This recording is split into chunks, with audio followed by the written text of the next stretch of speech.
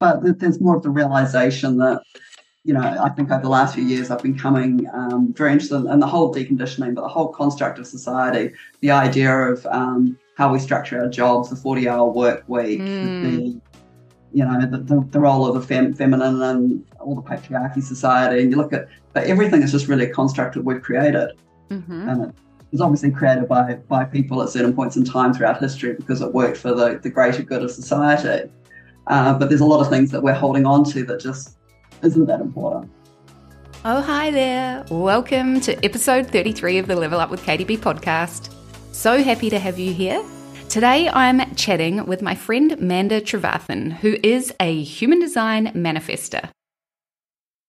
I've been wanting to chat to Manda about her journey embodying her human design for a while now because out of all the people that I've done just individual readings for, Manda is probably one of the people that has spent the most time, investigating, looking at different ways to embody her design and really embracing the journey. And throughout that journey, she's actually just got some incredible insights into what it actually takes to embody your human design and how that journey looks in real life. Today, she's going to share with you one of her biggest pieces of advice that she's got for human design manifestors. And it is a surprising one, I think, because it does fly in the face of a lot of common advice that we all get given when we're on our human design journey. And I think it's just such an important message for all of us to hear because she hits the nail on the head. But I'm going to leave it to her to help you understand more about this incredible, unique perspective on embodying your design, especially as a manifestor. I know you are going to get so much out of this really awesome episode, so settle in and enjoy the ride. Welcome, Manda, to the Level Up with KDB podcast. So happy to have you here. So good to be able to have a yarn with just a great friend who is already on a really deep journey into embodying her human design. So I'm so grateful that you're here. Thanks, Katie. Nice to see you. Yes, and you've just got back from their most incredible holiday, which sounded amazing, settling back into normal life. So I am, just grateful that you've got time to come and spin a yarn and share your insights with the listeners for sure, because your energy type is a manifestor. And there's not that many manifestors out there. You are kind of somewhat of a minority in the human design world, aren't you? The funny thing is, though, you don't really see it that way because it's just the way you are. By the time I got into human design, I realized that I see the world different to the way a lot of people see it, but you can't really understand. I can't see how other people see it. So you don't really think of yourself as a rarity too much. Yeah, well, I love to hear that because that just means that you're just in tune with who you are without really comparing it to other people, which is just such a beautiful way to live. But you've got some really interesting aspects of your chart, and you also have gone quite heavily down the rabbit hole to understanding your chart, which is why I was so excited to talk to you today. So how long have you been working with your human design and what got you intrigued in the first place? Funny thing is, I'm not entirely sure. So I've probably been working with human design only 2 to 3 years, I'd say. You would probably have a better idea than I would, because my first experience with human design was a reading with you. When you first started doing readings. And really, I did that out of curiosity, did the reading with you, found out I was a manifestor, went, oh yeah, that's nice, put it in my journal, put it on the shelf, ignored it. But like so many other things I think in life where if it's meant to be in your realm of your reality, it keeps coming back to you. So then human design started popping up in different places and different conversations. And that was when I thought, okay, maybe I really should have a better look at this. And then that was when I started going down the rabbit hole. I think a lot of people, when they get into human design, they like it because there's so much of their human design chart that actually makes sense in the real world. When they look at things, they go, oh, that makes sense, or that explains why I'm like that. Yeah, I think there's a lot of behavioral aspects of our human design that are recognizable when you get your chart read to you. Do you reckon? Do you think that that's accurate? Yeah, I think it is accurate. I'm not sure if it's so much just when you get your chart read to you. It took me a while, I think, to sit with it and for it to actually simmer down, as opposed to I suppose, being a manifestor. Somebody just telling me this is what I'm like from a chart reading. It's like, yeah, I'll have a think about that. Thanks. Yeah. So what does being a manifestor mean to you? Like, how do you relate to being a manifestor? It's probably, again, not really the totality of being a manifestor, I suppose, that I relate to. There's part of it. So when I first found out about the repelling aura, that makes sense because it's, I don't know, when you've got a past history where you feel like you don't fit in, and you've got those examples in life where you don't fit in. I've had a performance review based on the fact that I looked unimpressed in meetings. As my husband said at the time, you've looked unimpressed the entire 15 years I've known you. So, but that seems to be like not an uncommon experience for a manifestor in terms of, because we seem to come off, and I've seen it in other manifestors. I can't see it in myself, but I have seen it in other manifestors where they do come off as a little bit cold or standoffish. And it's only by knowing the fact that I know myself, and you don't actually feel that way inside. It's just the way you kind of present to the world. So you have experiences with that. So I suppose that made a lot more sense why I found it harder, I suppose, to fit in or maybe do relationships with people. My solar plexus isn't defined, so I'm not an emotional authority. So I think that makes it even a little bit harder as well, all the emotions that you don't kind of register so much. So it's those aspects of being a manifestor I relate to. And I made the comment to you about strategy and authority that I don't relate to. Yeah, this was just so intriguing to me because, I have my ideas about why you said that. So for everyone listening, Manda sent me a message the other day, and she said, I think this episode should be called Why Following Your Strategy and Authority is the Worst Advice Ever for a Manifestor Starting their Human Design Journey. And I was just like, oh my God, I need to hear, I really want to hear what your thoughts are on this. So please share. Okay, so that one was definitely based on starting the human design journey. And I'm basing this on my own experience, obviously the manifestor strategy to inform. And then my authority, I'm a splenic authority, so the intuitive hits and things. So the reason, when you first start your journey, every man and his dog is saying, just follow your strategy and your authority, just follow your strategy and your authority. I'm definitely guilty of preaching that. Well, strategy to inform. So I think for a lot of people, but definitely manifestors, you've come with so much conditioning, and you probably come to human design, or I certainly did, when there's a lot of other stuff going on in life that you're trying to make sense of.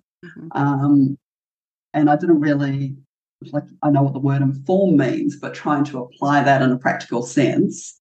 What am I going to do is inform my boss that I think she's an idiot and I don't want to work there, or there was a lot of sort of anger and annoyance, and so I'm not sure what this informing is, because there's some things that you really just need to shut up about. So I found that quite difficult. And then with my strategy being splenic, it's such a quiet voice that I've always been intuitive all my life, and every now and then there'll be a really strong intuitive hit on something that I know without a doubt. But that doesn't happen very often. Getting into the sort of intuitive authority on a day-to-day basis has taken a lot more effort. Yeah.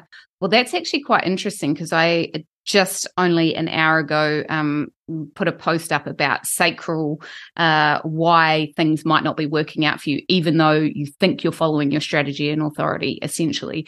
And I think a lot of it comes down to, as you say, actually, we kind of need to look at the conditioning that we are already working with before we can be in full trust of our strategy and authority. And we need to really be in a place where we feel safe before we start fearlessly following our strategy and authority, because there can be repercussions. And if you're not mentally, spiritually, energetically, probably physically well and strong and resilient, and that doesn't mean you have to be 100% in all those things, but if you don't have some level of that, then it's a bit of a responsibility, because you've got to put up with triggering other people. You have to be able to carry that and be a little bit bold about receiving the backlash. But you're right as well, not everything needs to be spoken, to the people, like telling your boss they're a fuckwit, or but I think more so for manifestors, it really is about informing people what you are creating, what your passions are, why you're doing things that you're doing, and stuff like that, rather than necessarily just full out blasting your opinion everywhere. Not that that's not okay, but your strategy is more designed to help attract people, support you on your life path, rather than just like informing for the sake of informing. And that's a bit of a delicate sort of dance to weave and learn and negotiate, right? And it's one of those ones too of, to inform people of your path and the direction you're moving in, which I definitely agree with now, sort of 2 to 3 years on. But it was quite hard in the beginning with all the sort of conditioning and trying to, as I say, it was a transition time in my life just after my mother had passed away. So I wasn't really sure what direction I was going in as well, which made it harder. Yeah. And in some ways, I think that that's like kind of part of the fun and the journey, like easy for me to say, right? But because there are no rules about whether you start on one path and that path goes from A to B and it's smooth sailing and linear, or whether you pick something up and change and get excited about one thing, follow an urge for a little while and follow it, for as long as it needs to be.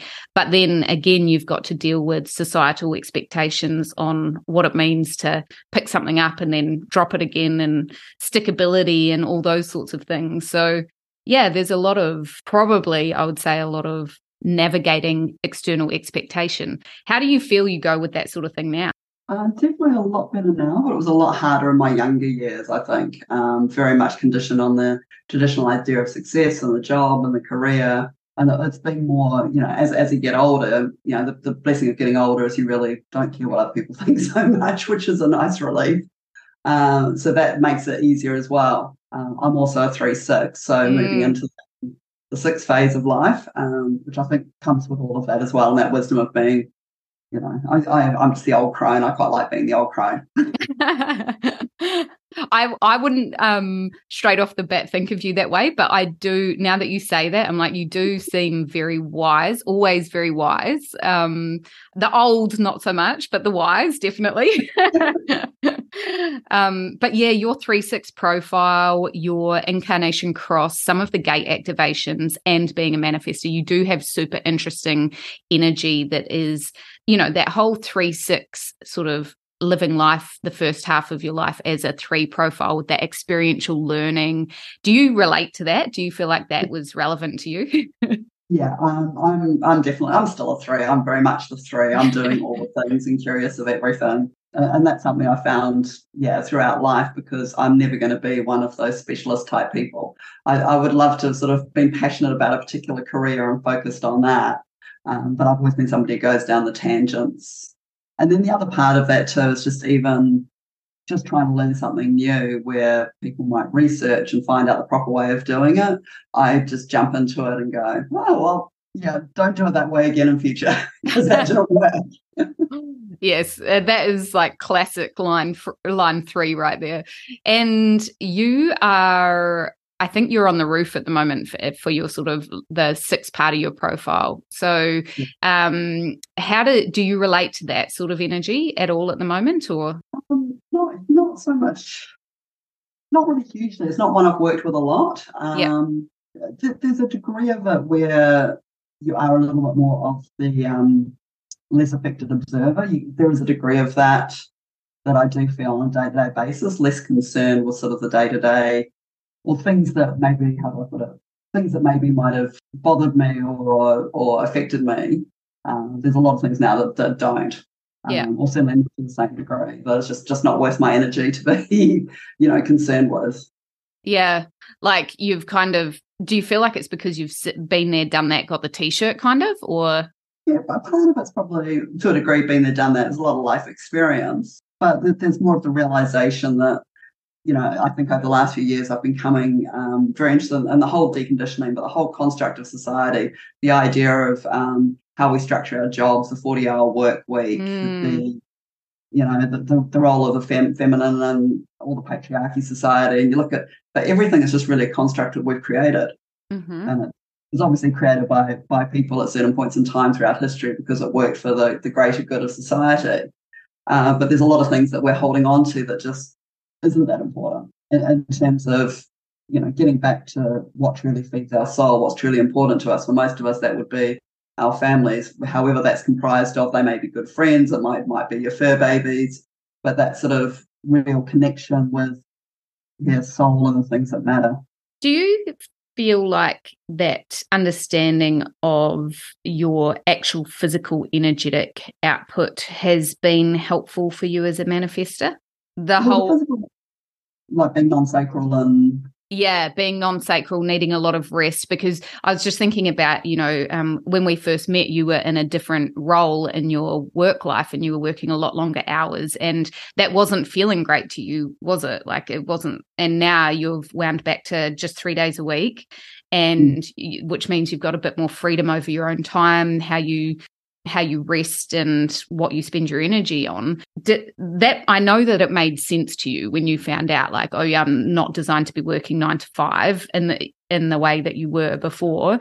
But have you found dialing back and having more sort of autonomy over your time and how you use your energy to be quite helpful? Yeah, I think that's something I'm still working on in terms of there's always more that I want to do than what my energy is going to let me do. Mm-hmm.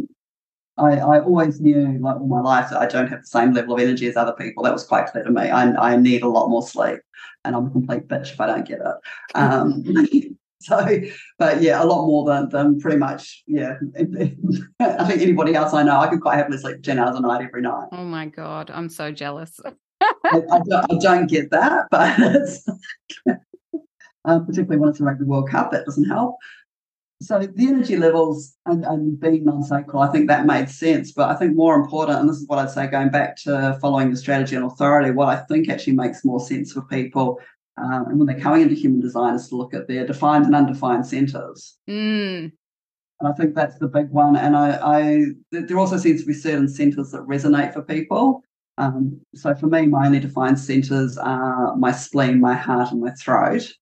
Mm-hmm. So the throat and the spleen is defined. That makes a bit of sense with, those are the ones I relate to. But undefined, with the undefined head and the undefined root, those two, I think being undefined puts you on a hamster wheel where you kind of feel like there's pressure to do it and your head asking all these questions that it doesn't have the answers for. And I found it really beneficial just recognising that spiral particularly between the head and the root, and go, oh, okay, so that's where a lot of my conditioning comes from. Yes. Yeah. Super interesting. So for the people that are listening that don't know too much about the different energy centers, the crown and the root energy centers are our only two pressure centers in our chart. So the way you can think about it is these are the sort of energy centers that we experience pressure from, and both of them actually kind of have the effect of pushing energy through our charts. And if they're undefined, as Amanda was saying, through your undefined crown, you can experience never-ending amounts of inspiration and almost questions that you want to solve, like endless questions that you just feel the pressure to understand and get to the bottom of. And from the undefined root energy center, that's where we're connected to our adrenaline. And so we can have that pressure to do and create, and the pressure to be free from obligations and stuff like that. So that's why Manda's talking about that kind of being on a hamster wheel, because if you don't recognize it, you can kind of chase your tail and never get anywhere. Is that what you mean, Manda? Yeah, it is that. Never get anywhere, but also the constant pressure of, the head asking questions, which I'm never really going to have answers to. So I'm definitely somebody, particularly with 3, I need to take action, I need to experiment, and that's how I learn, where a lot of societies get around, thinking it through and having that plan and following the plan. And that's not how I work. So, and you can make yourself miserable trying to force yourself to work in a way that you're just not designed to do. Yeah. Yeah, I actually totally agree with you on understanding the defined and undefined just energy centers. I think what's interesting is a lot of people, when they start getting into human design, really want to know a lot about the individual gates. And whilst there is a lot of really beautiful information in there, I think the basics are actually a lot more helpful on a practical level day to day. And I would say that the definition or lack of in your energy centers is part of that. And I actually have a process that you saw when you came to the retreat of kind of rebalancing, realigning your energy centers based on just literally asking yourself questions based on whether you have a defined or undefined center, just to help you gain clarity on how you are processing energy in those spaces and what you might be able to do to realign that. Did you find that process helpful at all when we kind of went through it?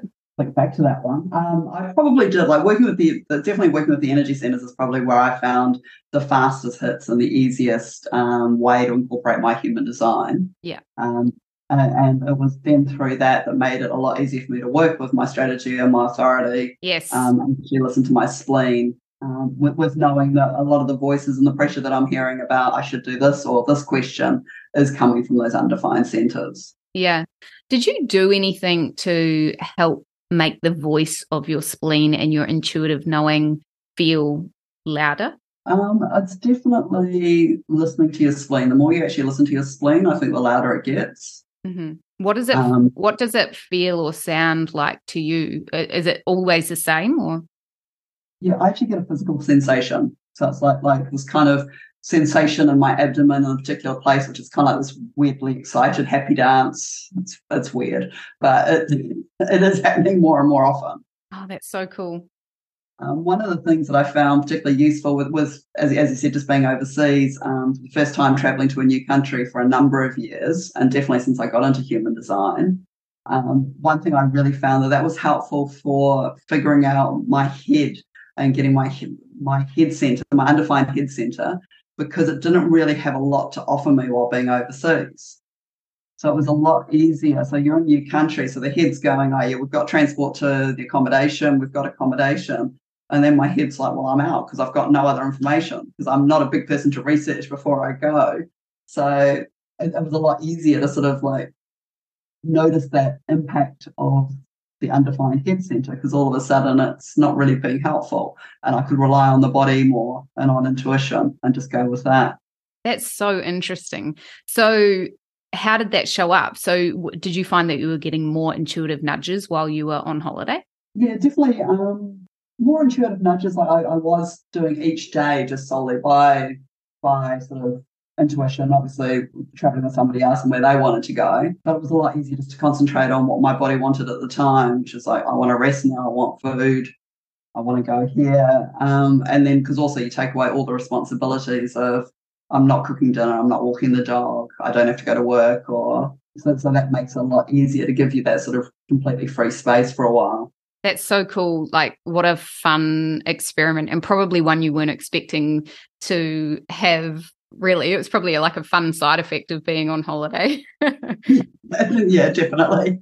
And do you feel like you've dragged that back, like you've been able to incorporate that back into your day-to-day life since you've been back?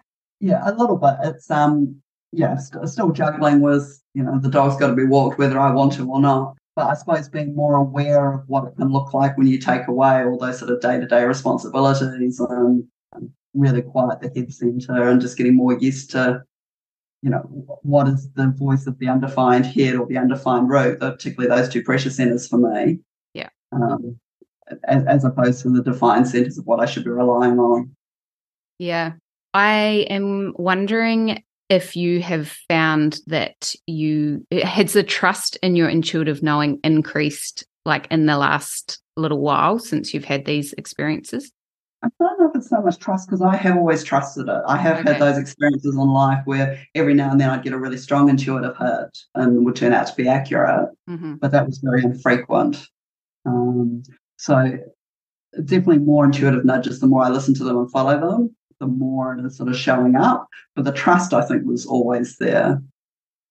What pans out for you when you don't follow your intuition, when you don't follow your splenic nudges, typically? Yeah, it's probably realize low-grade frustration. So they talk about the not self theme of anger for manifestors, but that's where, for me, it wasn't so much sort of like anger as in terms of the traditional sense of how you define anger. but this kind of sort of low grade, constant sort of frustration, annoyance, negativity kind of thing. Mm. I think I mentioned this when I did the reflector episode a while ago, because obviously as a generator, I can only really give guidance and support to other energy types based on the theory of what I've learned, not of my own lived experience and from what other people share with me. But I truly believe that no matter what energy type you are, like our charts and just the fact that we're humans makes us way too complex for you to be put into some sort of another like cookie cutter box, a human design cookie cutter box. But the anger and peace.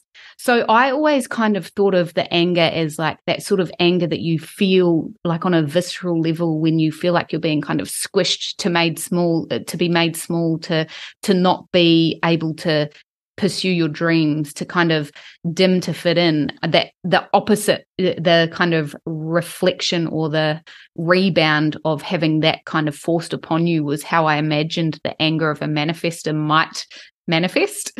How would you describe that? So you said like a low level sort of frustration. Is it visceral? Yeah, it's just kind of probably annoyance would be the way. I mean, don't get me wrong, I can have moments of anger and, that whole having to respond to something, if you have to respond to something you don't want to, and even something as simple as like, I've got to do the dishes because somebody else hasn't done them before I cook dinner. And I can get quite pissed off about things like that, particularly if my energy levels are low. But a lot of the time it's more just like you're annoyed with it all. You're annoyed that you have to walk the dog. You're annoyed that you have to go to work. You're annoyed. Yeah, probably annoyed is probably just that sort of kind of as a constant feeling. And I do think that also affects energy levels. Yeah. So I think that kind of helps suck up some of your limited energy anyway. Yeah, well, that would make sense if you think really the whole concept of the not self theme is to kind of tap you on the shoulder and remind you that you're probably not quite in alignment, so to speak. So if that's the case, to me, if it's like, if you relate it to a car wheel alignment, you're using more energy when your wheels aren't in alignment, right? So it would be draining to have that sort of simmering low levels or all-consuming misalignment, so to speak. Yeah, that's super interesting, and I think probably quite helpful for any manifestors or manifesting generators out there as well, because they have a bit of a combination of your energy as well. What about the signature theme of peace? Do you relate to that? Yeah, peace, or I define maybe as the absence of annoyance. Yeah, I guess. I mean, that makes sense. I suppose, yeah, because I find the words like peace and anger are quite strong words. And when you look at that in the traditional sort of context of our society in terms of how we define that, they're big words. When I first heard about the not self theme of anger, I thought, I don't really get angry. And I don't get full on yelling, raging, full on angry very often. That's like once in a very rare occasion. I do get pissed off quite a lot and annoyed and frustrated. So that made a lot more sense when I put it in that context. And then the same with peace. It's not like this sort of blissful feeling where you're sitting on a cloud where life is peaceful and everything's wonderful and the Care Bears are roaming the fields. It's more of just a feeling of there's nothing irritating me at the moment. Like there's nothing annoying me. Like I'm comfortable with where I am and what I'm doing. I'm not feeling pressure to do other things. Like, I'm happy with what I'm doing, and a lack of anything sort of pressing on my conscious going, like, you've got to do this or you've got to do that, or that kind of annoyance, or somebody's asking something of you that you don't want to give, or any of that. Yeah. So do you consciously kind of apply your not self and your signature theme on a day-to-day level? Because I've got a few clients who actually one of their favorite parts of their design is their signature and their not self, because that's just their little reminder, like, oh fuck, I haven't been following my strategy and authority, or it's just that real easy, almost like alarm I'm thinking of in the aircraft, master caution, master warning goes off to remind you, like, oh, something's not quite right. Do you feel that way or not so much? Yeah, I do. It is a good guidepost. Like if you're feeling, this sort of annoyance and irritation, where you might snap somebody's head off and they don't deserve it, that's usually a good point to go, what can I change about this right now? And some of it's hard because obviously if you're in the context of work, there's a lot of things that you can't change and you have to kind of suck it up. But definitely, and when I've got the freedom to change the schedule or what I'm doing, I do try and work with that. Yeah. I remember talking to you at the retreat about your incarnation cross, because you mentioned that that is also a part that you really identified with, right? I'm still working on it. Like I've been doing a bit of work with it, trying to figure out exactly what that means. But so you're the right angle cross of penetration, right? I got that right? Yeah. So for everyone listening, there's hundreds of different incarnation crosses. So I don't know all of them off by heart. But Manda's right angle cross carries the energy of initiation, essentially, right? Like starting new things.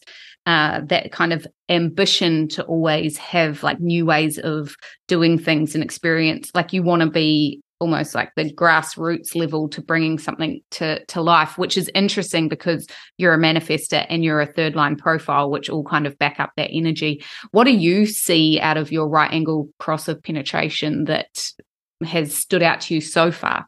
Not so much.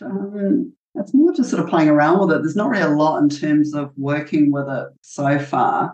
There's a lot more definitely I can see in the 3-line and trying to work with that. That seems a lot clearer in my life. Mm-hmm. Where with the incarnation cross, I started playing around with gene keys and looking at the sequence. Was it the pill sequence? I can't remember now. Mm-hmm. Mm-hmm. And I took a lot of notes on like the different gates. So I've got 53 and 54, which is part of my cross. I'd have to look up the other ones. But I started taking a lot of notes. 51 and 57. You got it in front of you like that. Yeah. So I did sort of start looking at those gates in particular, but I haven't really done anything, I can't sort of say, yes, it's led me to do X, Y, Z. I'm still playing with that one. Yeah. Yeah, it's interesting because our incarnation cross is made up of our conscious and unconscious sun and earth. So even if you don't know what your incarnation cross is, just looking at your conscious and unconscious sun and earth is going to give you a lot of information. But if you read any text that has the full descriptions of the incarnation crosses, sometimes it can feel a little bit unrelatable. I don't know, like for mine, I don't necessarily relate to it as much as I relate to the actual gates that make it up. And from a human design perspective, our incarnation cross makes up 75% of our karma. So it is a huge amount of like what we came here to express and experience in this lifetime. And yeah, I think it is an interesting journey because I think there's so many different layers of it. When you think about the fact that there are 4 gates there, and within each gate, there's a line energy that's kind of prominent as well, how you relate to each of those, whether you're expressing the lighter side of it or the shadow side of it, there's so many different variables. But I do remember you mentioning your gate 51, the tower is what I called it. Yeah, I think, is that the gate of shock? Is that the one? Yes. Yeah. Because you relate to that quite heavily, don't you? I do. Probably because I am somebody who tends to come out with things from left field, and I've done that all my life. So that kind of made sense looking at that. Yeah, just all of a sudden coming out with something which sort of surprises people. It's not something you do intentionally. It's just something that I seem to have a knack for doing. Yeah. Yeah, it's so interesting because that's your unconscious earth gate. So when it comes to earth, that's kind of what helps us feel grounded and stable and supported, but it's also in your unconscious side. So it's probably something that like simmers under the surface and then comes out every now and then as well. But yeah, it's just interesting to hear how the different aspects sort of show up in your outer reality, I guess. Yeah, and that's also some six line on the gate 51. Oh, right. Yeah. so my unconscious 6 on my profile, where I'm probably more familiar with my sort of conscious 3 and the conscious earth and conscious a little bit more. So yeah. Oh, it's so interesting. And there's would you agree? Like for me, I always just think learning and embodying your human design is probably going to be a lifelong journey. And it's like, I still believe, despite perhaps maybe telling a manifestor to embody their strategy and authority right at the start of their human design journey being maybe not the easiest advice to give, I still think that your strategy and authority are like the keys to really enjoying the rest of the stuff that's in your chart. Do you feel like that's fairly accurate or? No. Oh, good. Well, tell me what you think. Tell me what you think the like key to really embracing and enjoying the rest of your chart is. I'm definitely going to go with the deconditioning. So I'm not saying strategy and authority aren't important, but I do think that there's a lot of I know the term shadow work deconditioning is thrown around a lot, but I think actually understanding a lot of those sort of influences when you look at how you're created as in your design and in your life experiences, I think there's a lot of stuff that we're doing that we're sort of programmed to do. Yeah. And so if you were fully following your strategy and your authority, then maybe that conditioning is not going to be so strong because you're more in alignment. But I think for a lot of us, the conditioning is stronger. There needs to be that work on understanding that conditioning first, because there's so much that we act out of that we've been pre-programmed to just by our experiences of society and what we condition to, and we just sort of unconsciously act that way because this has been our experience without actually questioning it, going, what do I believe? How do I want to show up? Is this real? Does it need to be real? Wise words. And so what has been most helpful for you, or have you've been on a journey of doing some of that deconditioning work, have you? Yeah, and that's obviously being a splenic authority, and then I've got all but one of my splenic gates defined. And splenic gates are about fears. So as a human design teacher that said to me, it's like, oh, you're just here to play with all the fears this lifetime. Well, it's fears and instincts though, right? I mean, it does mean that you have that beautiful ability to sense when things are off as well. But yeah, like dance with all the fears. So is that where you've spent a lot of your sort of focus on shadow work and deconditioning and that sort of thing? Yeah, quite a lot on the fears. So I've done a fair bit of work around that. And then also just even the deconditioning around being a 3, so just the that whole being the experimenter, the messy projects kind of thing, and embracing that. Yeah. Because I'm in our society, and I was conditioned, you don't want everybody to see your mistakes or your failures, where that's really what the 3s are here to do. Yeah. To actually show people those mistakes and the failures and the things, and they're all learning opportunities. So also just trying to get more comfortable with that. Can I ask, do you have any favorite like modalities or anything like that support you in that process? So most of my stuff, I do a lot of work with journaling, and there's a particular projector who I was following that was the first one who got me into a lot of that deconditioning. Christina Ingrid? Oh, yeah. I follow her on Instagram. Yeah. Yeah, Christina. So I like her work and her approach to her, how she just sort of defines the gate and journal prompts and that she's got for it. So when you do your journaling process, is it that you bring conscious awareness to it's like you zoom in on the conditioning and that then helps you process it?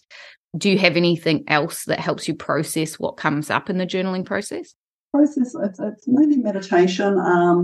The body work's important, like where you're getting things in your body. I struggle a little bit with some of the different practices I've tried on that one. I need to get into my body to make sense of things, but I do that a lot through just walking the dog, because I'm doing that every day.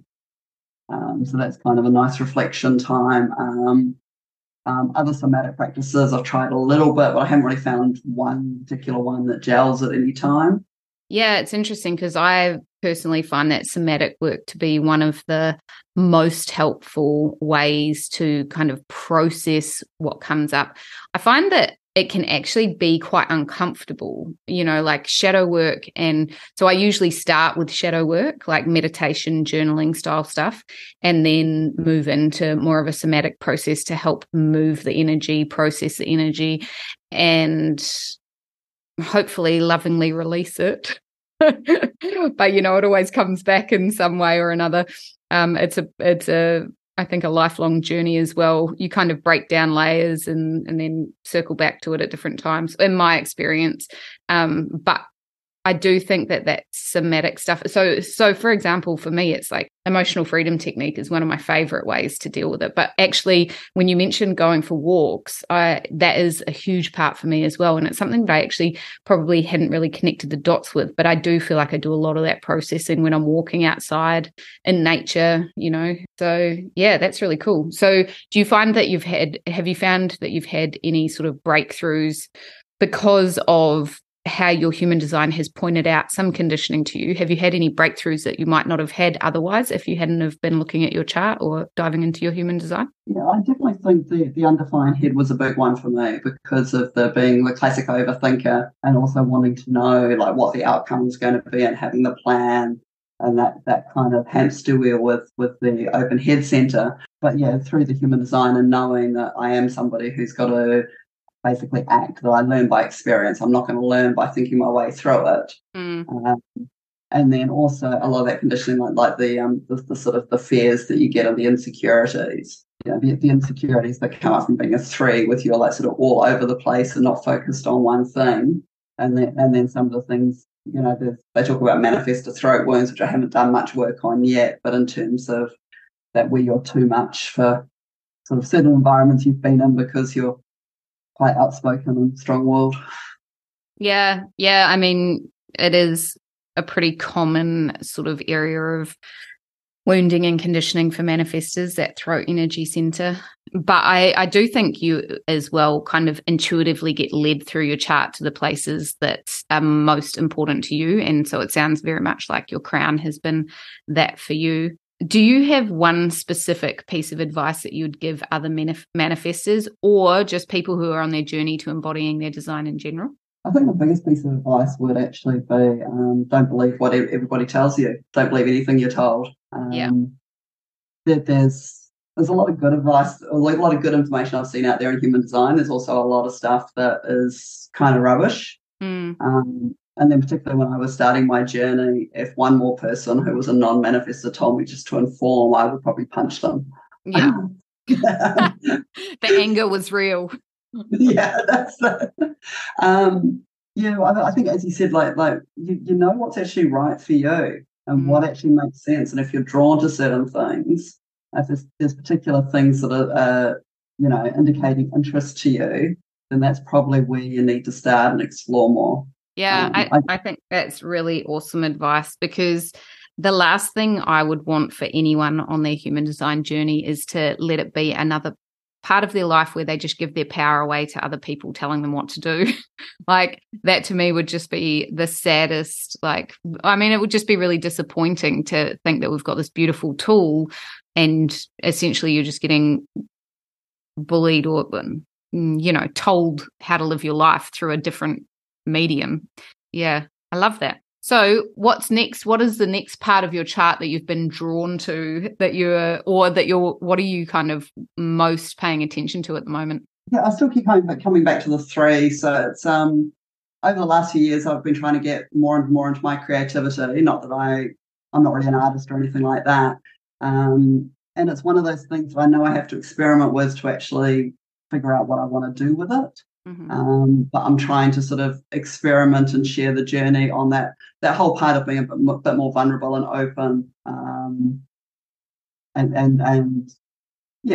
dealing with my own sort of insecurities and putting myself out there and then figuring out what the path is going to be along those lines.